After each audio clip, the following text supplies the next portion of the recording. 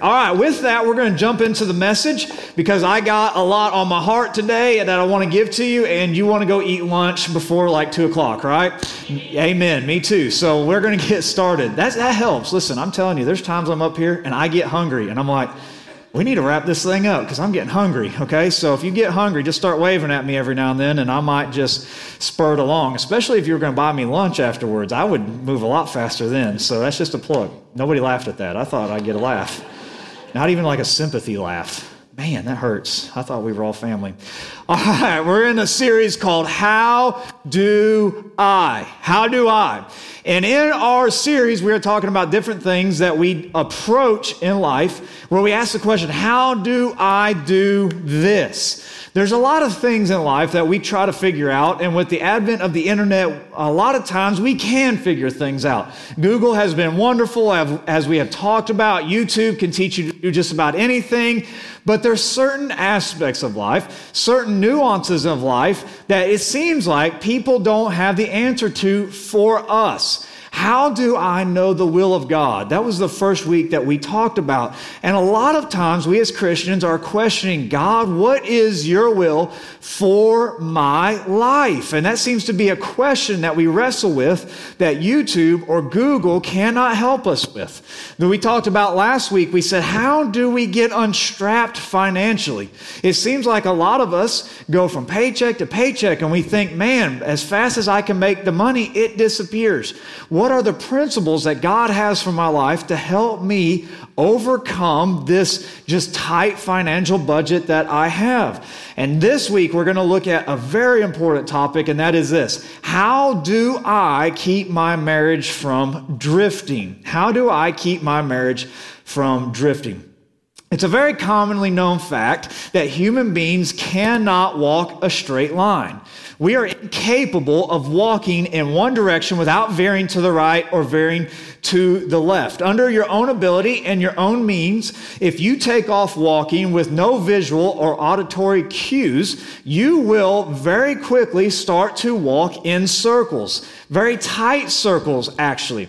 How many of you have ever seen the show Mythbusters? Did you ever watch that show when it was on TV? Yeah, several of you have. That used to be one of my favorite shows. And they actually tried to test this. They thought that they could figure out a way to walk in a straight line. And so what they did was they went to a field. It was a big, flat, open field. There was nothing in the field. And there was a tree probably 100, 200 yards away. And so they looked at that tree. They put on a blindfold and they started walking. They have a GPS tracker on them so they could see exactly where they walked. And they started walking. And what very quickly happened is they started straight, and then very rapidly they started veering to the right or to the left, and they would walk literally in very tight circles sometimes, only maybe 20 yards across. So they thought they were walking a straight line. They thought they were heading in one direction, but very quickly they drifted and were going in circles. And so they tried to figure out, is there anything else we can do to walk in a straight line? And nothing that they could figure out helped them walk in a straight line. If you're blindfolded and you can't really hear, you are going to walk in circles. Now, scientists have studied this phenomenon, trying to figure out why can't we walk in a straight line. Even if you're not blindfolded, even if you're walking through, say, a forest and you don't have any points of reference, or you're walking in fog and you don't have any points of reference, you are going to walk in circles. And what is very interesting is that scientists have studied this, but they have not come up with a definite reason as to why we're incapable of walking in a straight line. Their theory is that there is a compounding of issues. Perhaps one leg is slightly shorter than the other. The undulation of the ground makes it very difficult to walk straight. Maybe their shoes are not perfect. All of these things make walking in a straight line almost impossible. Now, what's very interesting is that they believe there's a whole nother element at play here. See, humans are fluid fluid creatures. Our bodies are made up of mostly water. Therefore, our movements are fluid in nature. We are not predictable in our movements. We're not mechanical, if you will, in our movements. That's why scientists who are trying to develop exoskeletons, things that you would wear around your body to help you pick up heavier objects, they're having a very difficult time manufacturing these because as humans, our movements are not the same and they're very unpredictable. As a result, every Road Ranger, right? Shout out to the Road Rangers. Was there any Road Rangers in the room, or am I the only one when you were a little guy? Any Road Rangers? All right, there's a few of us. All right, any Boy Scouts? Yeah, okay, there we go. A few Boy Scouts. There you go, that works. When you're kids, when you're a Road Ranger, right, you understand that if you're going to go on a hike, that you need to take some tools along with you to make sure that you walk in a straight line.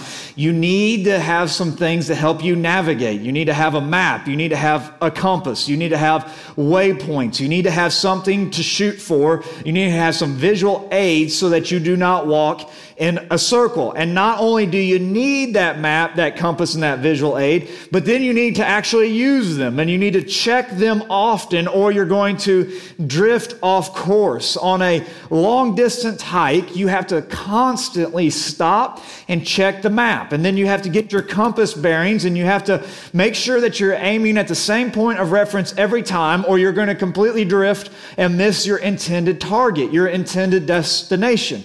Now, it doesn't take very much to be off very significantly. If you're walking 20 miles, you only have to be a degree or two off of your heading to miss your intended destination by a lot. Literally, every form of navigation requires you to constantly check your compass and your map to make sure you get where you want to go.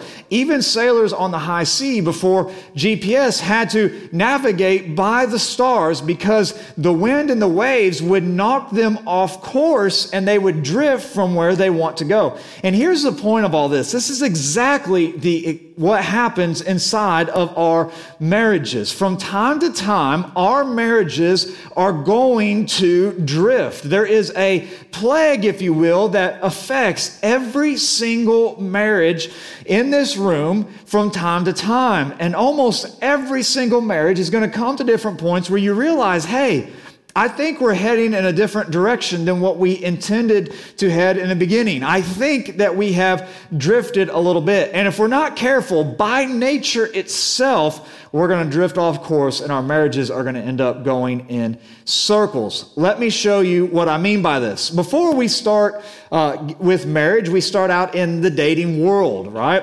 And when you're dating, and particularly if you're a young person, people are constantly throwing advice at you. As a youth pastor, I did this all the time. We gave the teenagers dating advice on how to honor God and how to navigate relationships. And that's what we do. We tell people, we encourage them, we build them up so that they have some sort of idea of what they're doing. They have some references, if you will, to make sure that they go in a straight line. And then one day, this person and you and I, we met or meet Mr. and Mrs. Right.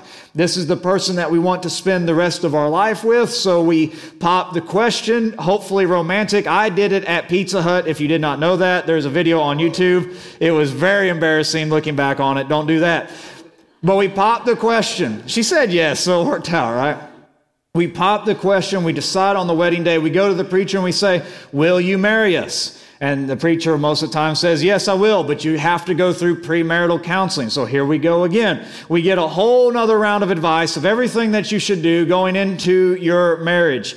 And so our goals, we have our destination, we know what we want to do, and we start heading that direction. So we have figured all of this out as a couple. Every stage of life has had different advice, different waypoints, different guidance to help us walk in the same direction. So now this couple starts out at this point and they've done a lot of prep work. They have prepared personally. They have prepared as a couple. They are ready to get married and they're ready to head out on this adventure of life. And the destination for most couples is happily ever after, whatever that looks like for you. Every couple wants to end up at a happily ever after destination. I've never heard a man say on his wedding day, I hope that we are married and then get divorced in 10 years so we can split half the assets. That is not something that we start out with, but yet a lot of us end up there. I've never heard a woman say, I hope to get married so that we can never communicate, we can live our lives in silence, and he leaves his underwear on the floor, right? Like, that's not the goal from day one. And yet, that's where a lot of us end up. Everyone gets married with this happily ever after game plan. We are starting towards the destination of happily ever after. But then the wedding day comes and goes, and then as a society, we've done all this prep work getting people ready for marriage, and then we get them married and we say, just figure it out on your own. Try to get there on your own. There's no advice at that point. We've helped them with the pre-dating, with the dating, and with the premarital counseling, but now they're left on their own abilities to figure out how to navigate life and get to their own destination. However, for most of us, as we have experienced or witnessed, that doesn't really work out very well, because we start out our marriages heading in one direction with dreams and aspirations and ambitions, and before long, we started to drift off of course. Before long, many marriages don't look like what we had hoped for. They don't feel like we had hoped that they would feel, and we're not accomplishing what we set out to do initially. There's disappointment, and there's frustration, there's unhappiness, and sometimes there's even tension inside of the marriage. Why? Because somewhere from the starting gate to here, we have drifted, and we're heading in a direction that we never wanted to go, and it has left us feeling frustrated in life. Why is that? There's a variety of reasons why we drift. The uncertainty of life. Lord knows that life throws things at us that we never intended for to experience or to face, and it can knock us off course a little bit. There are changes of life. There are the winds of busyness. There's the imperfection of two people living together now in matrimony. And then, of course, you add children to the mix, and it can become quite chaotic. All of those things can help us drift from the destination that we're aiming for. But I think the most important thing to notice is that there's a whole other reason why we drift in our marriage. And we drift a lot of times because we are fluid people. You're fluid. I'm fluid. My wife is fluid. Your spouse is fluid. Not only are there external forces that are trying to push you off track to happily ever after, quote unquote, but there's also constant internal realities as humans that we are fluid and that we are constantly changing in life.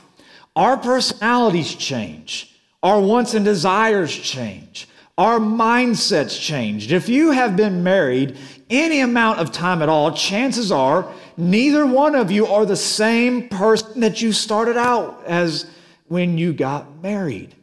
You're one person on your wedding day, but in 5 years, in 7, 10, 20, 30 years, you have changed as a person, and your spouse has changed as well, and you are different people. And if you're not careful, as you change, you're going to start drifting apart from one another. Lewis Smead said this, "You do not marry one man or woman, but many." And what that means is this: when you get married, you have to go into that expecting that your spouse is going to change.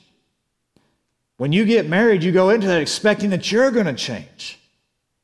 And you're constantly going to have to work at bringing yourselves back into alignment where you're running the same way, where you're not drifting apart from one another. All that is to say this: we need to have this reality in the forefront of our minds that sooner or later, all of us who are married are going to begin to drift even just a little bit. Now, we shouldn't be afraid of that. That is natural and that is normal. Just the circumstances of life, let alone the personal, internal changes of life, should bring us an awareness that we are going to have to face this reality that if we don't stay constantly connected to one another, we're going to drift. However, if we're not careful to correct course, then we're going to end up in seasons that are dry. If we're not careful to correct course, we're going to end up in seasons that are tense and we don't know why. If we're not careful to correct course, we're going to end up in seasons when we don't feel connected, where we're not accomplishing what God has laid on our heart. And frankly, we'll end up in seasons where we're just not happy in the marriage. Why? Because we have completely drifted apart. But here is the bottom line, and here's what I need you to pay attention to. I need you to catch this, if you will. If we don't take some bearings inside of our marriage, if we don't gain some understanding of where we are at and where we want to go, then you will end up somewhere you don't want to be. If you don't take some bearings of where you're at and figure out where you want to go in your marriage, you are going to end up somewhere you do not want to be. And countless marriages have ended up somewhere that they don't want to be because of the drift. Divorce court is not a destination that we want to aim for. Constant tension in the home is not a destination we want to be at. Just cohabitating is not the destination that we want to live in. So how do we avoid this drift? Or when we feel the drift starting in the normal, natural process of life, how do we correct course? In marriage, you have to understand something. We talked about in land navigation, you got to have a map and a compass. In marriage, your spouse is your compass to get you back on course, to figure out where you need to be. If you and your spouse are navigating life together, it's going to require you to communicate together in order to figure out where you want to go as a couple. I want to read to you two passages of scriptures, two proverbs that when you put them together are going to be a base camp, if you will. They're going to be the ground where we start at to understand how we avoid this drift. The first is this, Proverbs 18:15. It says, "An intelligent heart acquires knowledge, and the ear of the wise seeks knowledge." I want to read that again. An intelligent heart acquires knowledge, and the ear of the wise seeks knowledge. Now, Proverbs 18:2, a few verses before, says this, "A fool takes no pleasure in understanding, but only in expressing his opinion." Now, let's compare the contrast. This is a very interesting comparison of Scripture. And it basically says this, the intelligent acquire knowledge, and the wise ear seeks knowledge. The fool takes no pleasure in understanding. You only care about your own opinion. Notice the subtlety of this Proverbs. It says this, you cannot be wise without knowledge. Wisdom is rooted in knowledge. But you can't have knowledge without asking questions. Notice what the proverb says, the ear of the wise seeks knowledge.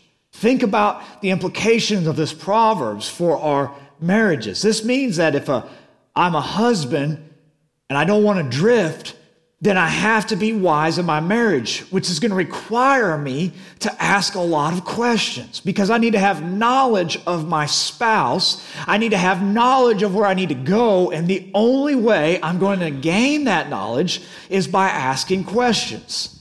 The only way I'm going to have wisdom when it comes to my marriage in regards to my wife is by seeking wisdom and knowledge from her. No other person can bring that to my life. Let's pretend I feel like I'm starting to drift, and I go to Jake and I say, Jake, help me out. He's not going to give me the proper wisdom and give me the proper knowledge. Why?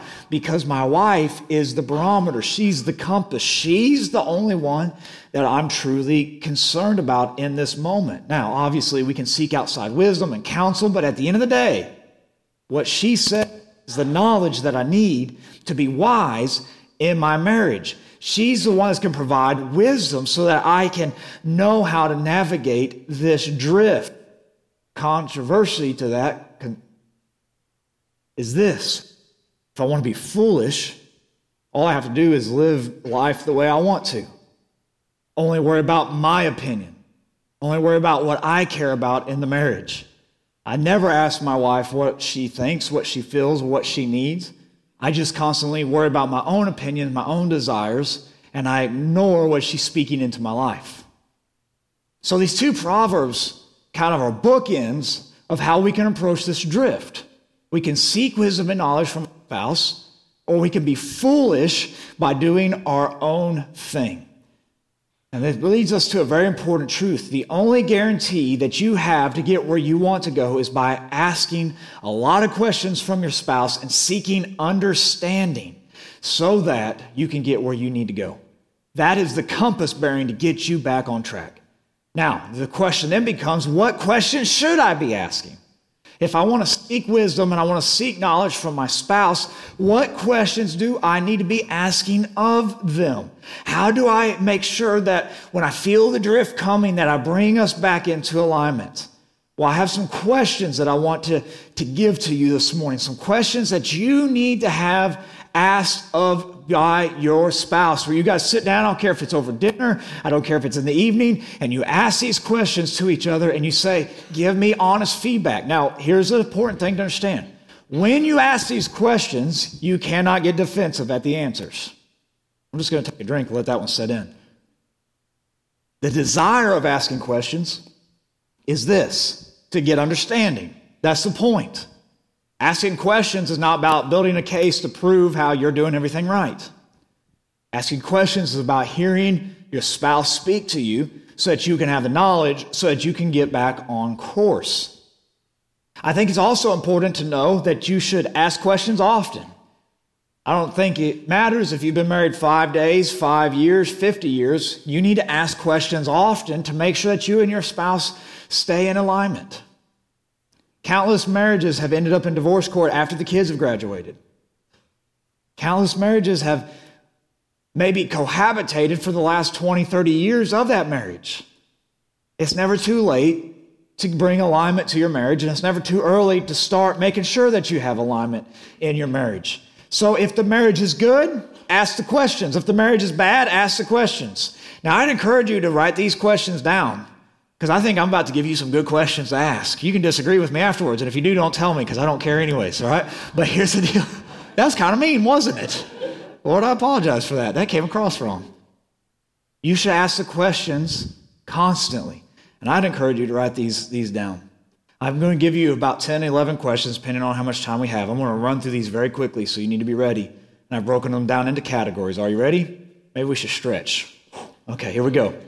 There are spiritual questions that you should ask your spouse. To avoid the drift, ask the question, how are we continually and practically making God the center of our marriages? How are we continually and practically making God the center of our marriages? This is not a theoretical question. This is an actual practical question.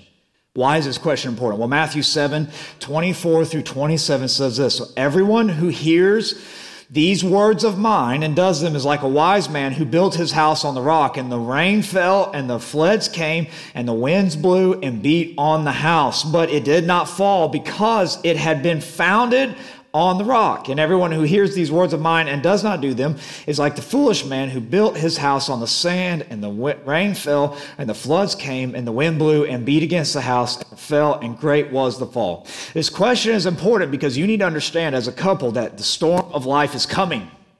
It is coming. And you have built your life upon something that's stable or upon something that's faulty.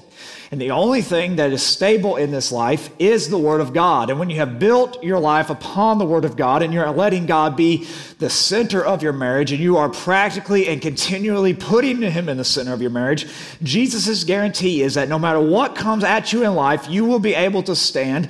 You will be able to withstand the storm and the rains and the wind that comes against life. By the same token, He also gives us another guarantee. If you do not do these things, if God is not continually and practically the center of your life, when the wind and the rain comes, there is going to be a great devastation. There is going to be a fall. So what are you building your life upon? Now, you would think that this is a very simple question. You know, Austin, isn't this the token question that a preacher should ask, making sure that our marriages are built upon Jesus Christ? Well, you would think that it's a simple question. However, I truly believe that so many marriages in church are drifting and failing because God's not the foundation of that marriage. If God was the foundation and the source, and you're living according to the Word of God, and you're praying, you're growing in Jesus, and you're trusting, and you're obeying Him, what can destroy your marriage? The answer is literally nothing. That's what Jesus just told us. Therefore, if you're going to get the compass bearings on your marriage, it has to start with an honest evaluation. How are we continually and practically making God the center of our marriage? And I think that for most of us, we need to figure that out in a very practical sense. Very practically. We're not talking about having church service every night. I think you can do very simple things, just dedicating a say a prayer before you go to bed at night. A 30-second prayer at night before you fall asleep could save your marriage. Dedicate sharing what God has laid on your heart lately with your spouse. Make sure the slant of your heart is toward Jesus and honoring Him with your time. Honor Christ with the posture of your heart, particularly in relation to your spouse. Next question that we should ask often is this: how are we creating space for our spouse to hear from God separately? How are we creating space for our spouse to hear from God separately? Turn to your spouse and say, give me some space. Were you scared to do that? Let's try again. Turn to your spouse and say, give me some space. Give me some space. I'll say it from the platform. Why is this important? While Christ needs to be center of our marriage, we are still two individual people. And so when you get married, you have not lost your personal identity as much as you've gained additional identity from your spouse. Therefore, we still need personal time to connect with the Father God. It's vital for you to allow space for your spouse to connect with God because, and hear me very carefully, you are not God. If you do not allow space for your spouse to connect with God, sooner or later, there's going to be a spiritual drift in their life. There's going to be a spiritual deficiency in their life, and they're going to look to you to fill that emotional and that spiritual need. And guess what? You won't be able to do that because you're not God. And then your spouse is going to get frustrated with you. So it's important to ask our spouses from time to time, do you have the space and the time to connect with God? And how can I help guard that for you? Now, we're not talking about having hours on end. It's the simple things. Again, something simple and practical. That's why I try to get to the church early in the mornings, because it gives me some time to pray and read. It's why I get up early before Charity and Knox does. It gives me some time to pray and read. Why? I'm not taking time from the family. It's my time. You have to find that time, and you have to protect that time for your spouse and for yourself. It doesn't have to be complicated as long as it's effective and efficient. Third question to ask is this: to avoid the drift, ask the question, how am I currently growing in Christ to be a blessing to my spouse? How am I growing in Christ to be a blessing to my spouse? Why is this important? Well, as Christians, our call to Jesus is in discipleship, which means I walk more like Jesus today than yesterday. The greatest gift that you can give your spouse is to be more like Jesus. Because the more like Jesus you are, the more loving you're going to be. The more like Jesus you are, the less selfish you're going to be. The more like Jesus you are, the more generous you're going to be with your words. The more you are like Jesus, the more you're going to be sensitive to the needs of the other person. And when two people are becoming more like Jesus and they're both reciprocating that towards each other, it fosters a healthy marital foundation. A healthy marriage always starts with a spiritually healthy you. Next set of questions that we need to ask are the life questions. The life questions. To avoid the drift, ask the question, what dreams do you have that I can help you accomplish? You need to ask your spouse this question from time to time. You need to sit them down and say, what dreams do you have that I can help you accomplish?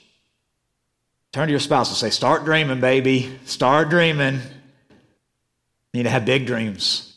You need to have big dreams. This is something that Charity and I are actually working through right now. This is kind of fun. This is kind of new for both of us. In our previous ministry, Charity worked. She was at school. She was a school teacher. It took up a large portion of her time. Now that we've moved and now we've gotten settled in, me and her started having this conversation a while back. We're like, hey, what's my role now?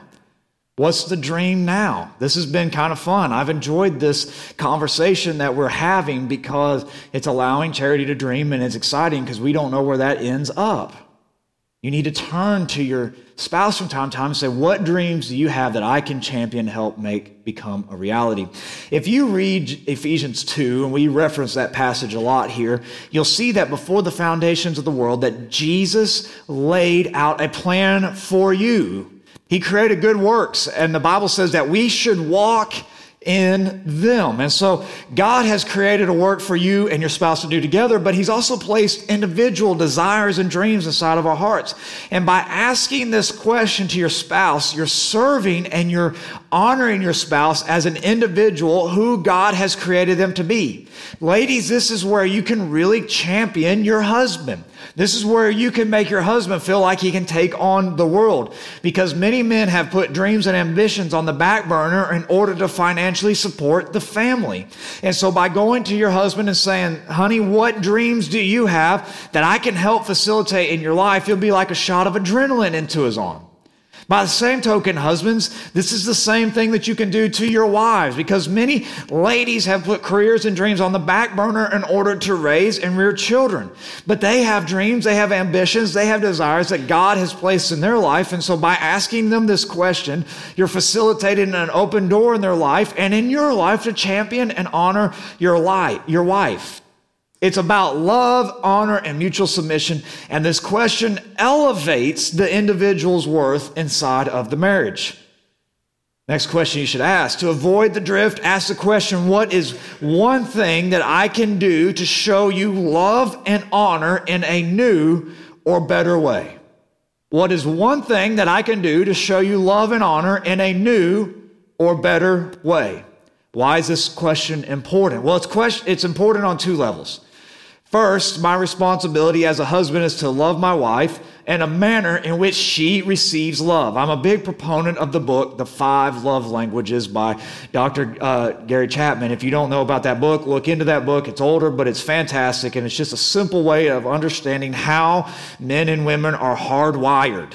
It's just a way of understanding how people think and how you think, and it gives words to what we already understand to be true. It just frames it in such a way that we can understand it. I would encourage you to read it. But in that book, basically, Dr. Chapman makes the argument that men and women show love and receive love in one of 5 ways: words of affirmation, giving of gifts, spending time together, acts of service, and or physical touch. And so what it means is you tend to love people in one manner, right? Perhaps you like serving people. That's how you show people you love them. But maybe you receive love by words of affirmation. When somebody says, man, you did a good job. You are so awesome. It just makes you feel all warm and fuzzy inside. You're like, yay, made me feel good. Well, the same thing applies inside of your marriage. And so what this means is if I'm going to show love to Charity, I need to figure out how she receives love, and I need to reciprocate that to her. For example, Charity's love language for a long time was spending time together.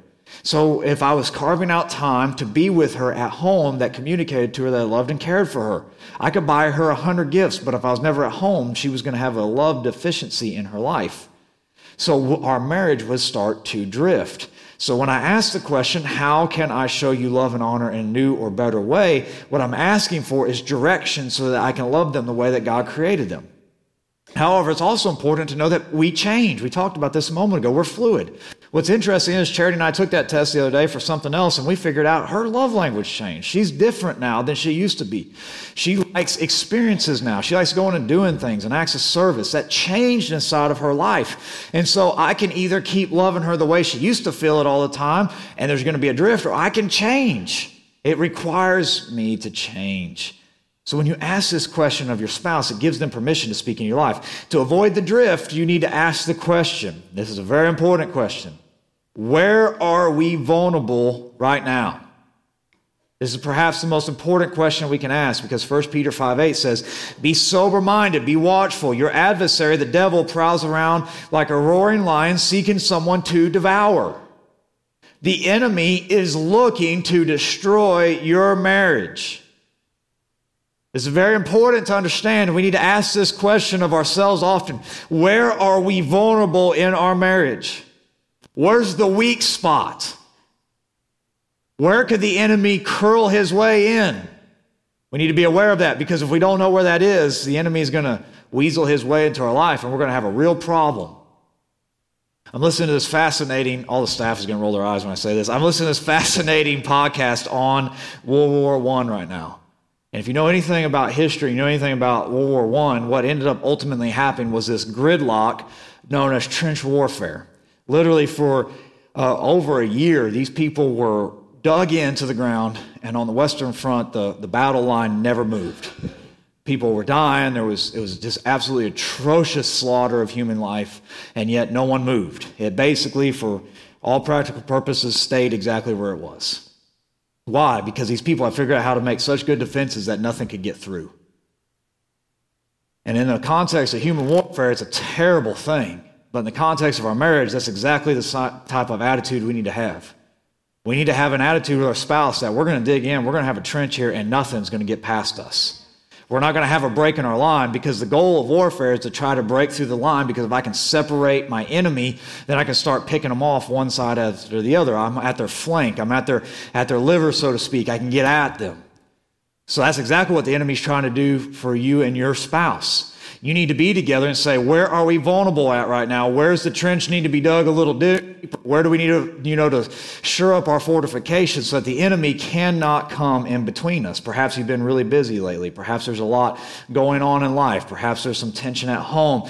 Perhaps, the kids are getting a little older, and what is it that is creating some vulnerability in your life, and make sure that you take care of it. You need to ask the question. This is a fun question. This is a question you should ask. When was the last time we tried something new as a couple? This is perhaps my favorite question of this entire message. Why is this question important? Because new adventures create new memories that create stronger connections. New adventures create new memories that create stronger connections. The natural progression of all relationships is to a point of stagnation. And that's no fun. Stagnation in marriage equals, dare I say, death of that marriage. Routine is the enemy of excitement. That's a hard thing for me to say because I love routine. Man, I love routine. I can do the same thing every morning till the day I die and just be happy as a clam, right? I love routine. But routine inside of your marriage is a terrible thing sometimes. There's some things that need to be routine, and there's some things that don't. Charity and I, over the last 4 or 5 years, have been trying to be more adventurous, trying to do new things, go new places, take trips together. We never did that in the beginning of our marriage. The first 5 years, we just had a routine. And then, I had an epiphany, I had a wake-up call, God started dealing with my heart. We started doing some things. Started going on trips together, started having fun. And you know what? The last 6, 7 years of our marriage have been way better than the first 4 or 5. Why? Because we're trying new things, we're creating new memories, and it's been fun. Be adventurous. Be adventurous. Husbands, that means sometimes you have to do things that don't exactly sound exciting on the front end. You know what I did a while back? It was terrible. I went to a painting class. Good Lord. It was kind of ironic, too, because it turned out to be one of those wine drinking and painting things. I didn't know that when we signed up for it. I mean, people all around us are getting hammered. We're not. We didn't, I promise. We didn't drink. People are passing out in their seats, and the guys out there painting. And I painted, to let you know, gentlemen, I painted the best looking flower in a vase you'd ever seen, okay? Well, we did that. Never thought I'd do that. You know what Charity does, though? She has never shot a firearm in her life, and she goes to the gun range with me all the time. And I have a video. She's hitting 5 out of 5, about 8-inch steel plates at 20 yards. Come on, somebody. Why? Because we're trying things, and it's fun. Creates adventures. You need to say, what adventure do we need to go on? I'm not talking about spending $20,000 to roam the world. Figure out what you can do. All of us can live within our means and create an adventure together, creates new memories. Ask the question, are we creating time every day to connect? I know that sounds like an odd question, especially when you're a guy, but here's the thing you need to understand. You two are living together, so you can either make it a joy or you can cohabitate. Cohabitation is not fun. You didn't get married to have a roommate. You got married to have a spouse. And so that requires you to communicate and create time of connection. You need to look for that. Next group of questions we need to ask, and we'll move very quickly. And you're like, he's already said that like 3 times. I'm being real this time. I lied all the other times. Now I'm going to go fast. All right? You need to ask the family questions. To avoid the drift, ask the question, are we creating enough time away from the kids? Little heathens. Why is this question important? The reality is your kids are home for a season. Your spouse is supposed to be home for a lifetime. In Genesis 2:24, it talks about how a man was to leave his father and mother and hold fast, cleave, be united to his wife. But Proverbs 26:6 says, train up in a child in a way that he should go. Proverbs 127 verse 4 says, say that a child is arrows in the hands of a warrior, meaning everything in Scripture points that I'm to be drawing closer to my spouse, and everything in Scripture says I should be training up my child to give him the old boot out the door, okay? So your kids are going to be home for hopefully 18 to 20 years. And your spouse is supposed to be there till the day that you go to be with Jesus. Right? There's a big dispersity of time. And the rate that most of us live, you're talking 50 years of marriage, 20 years of child rearing. And unfortunately, I think a lot of us would put way too much focus on the 20 and not enough on the 50. And so we need to make sure that we're creating time where we're away from our children so that we have something to go home to when the kids are gone. Now, please hear me on this. As a youth pastor, I can attest to this. The greatest gift you can give your children is a healthy marriage. We feel like we're taking time away from the kids. I promise you, as a youth pastor, I watched this enough. The greatest gift you will ever give your children is a healthy marriage. You can find a fun babysitter. They won't know that you're gone for a few hours.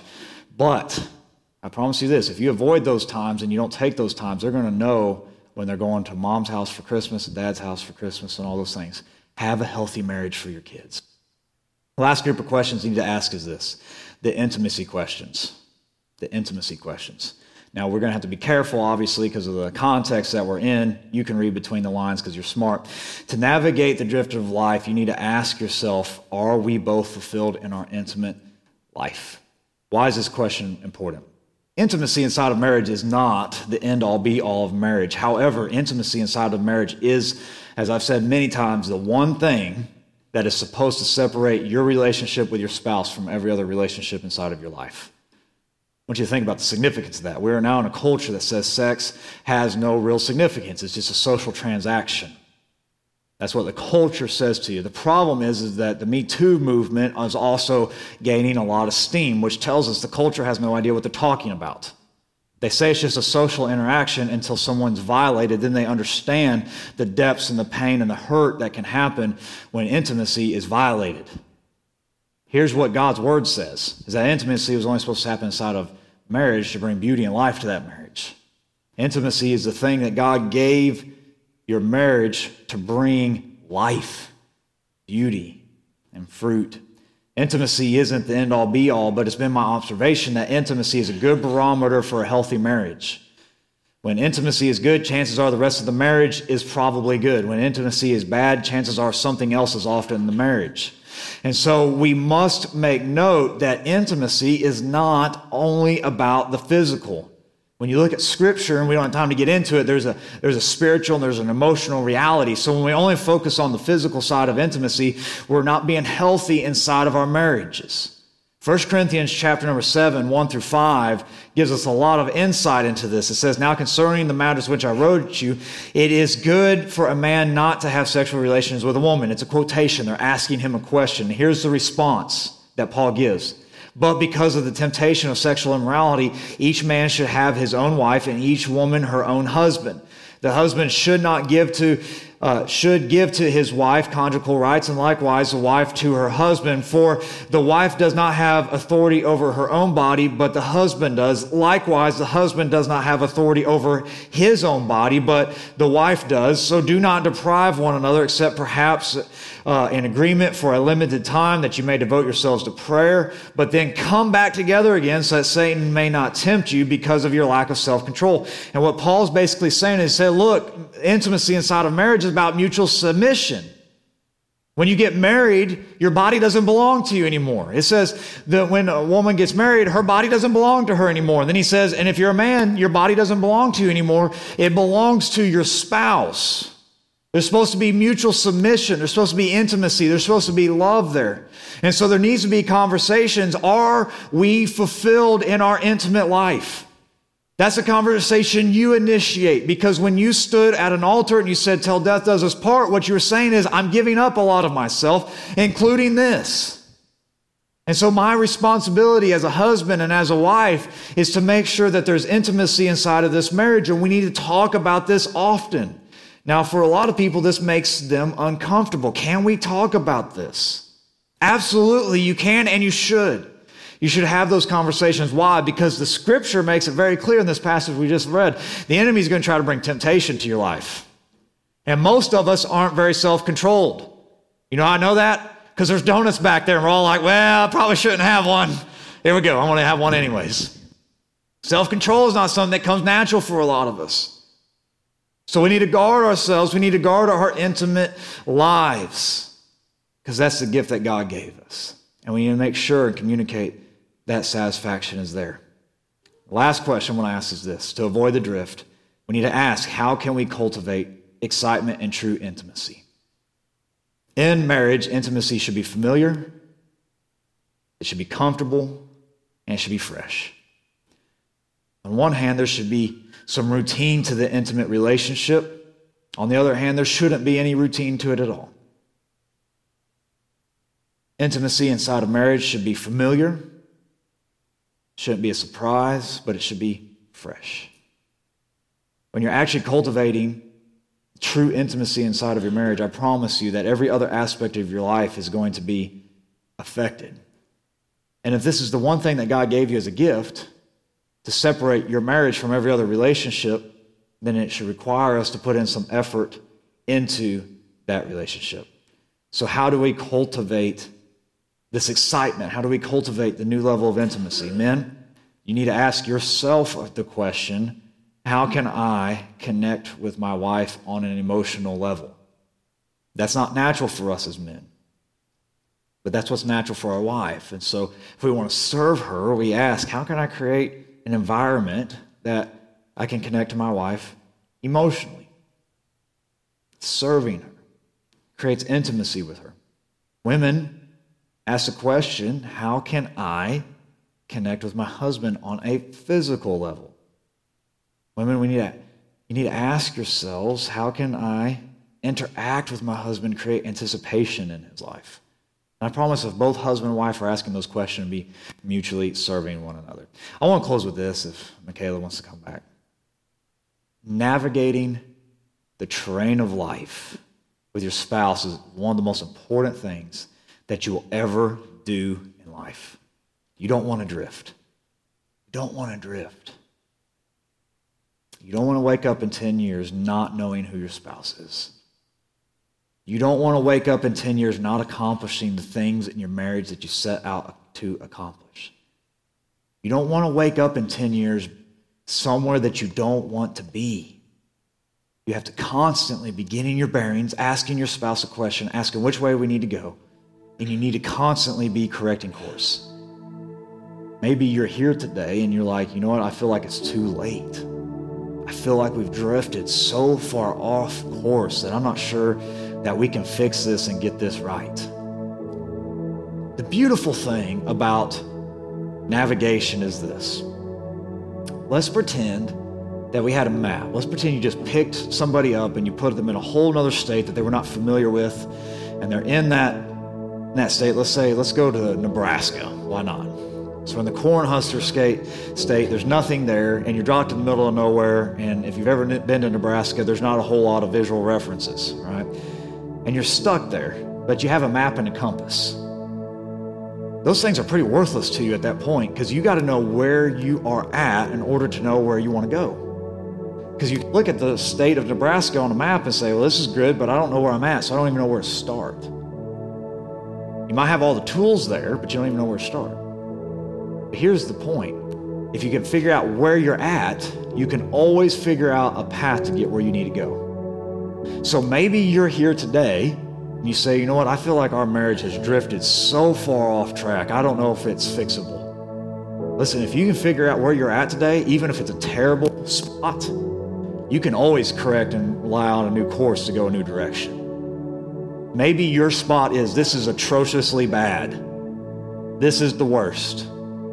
We don't talk, we don't communicate, we don't even really like each other. We're in that cohabitating spot, but at least you know where you're at. And if you know where you're at, you can know what you have to do to get where you need to go. So the point is this, is that it is never, ever, ever too late.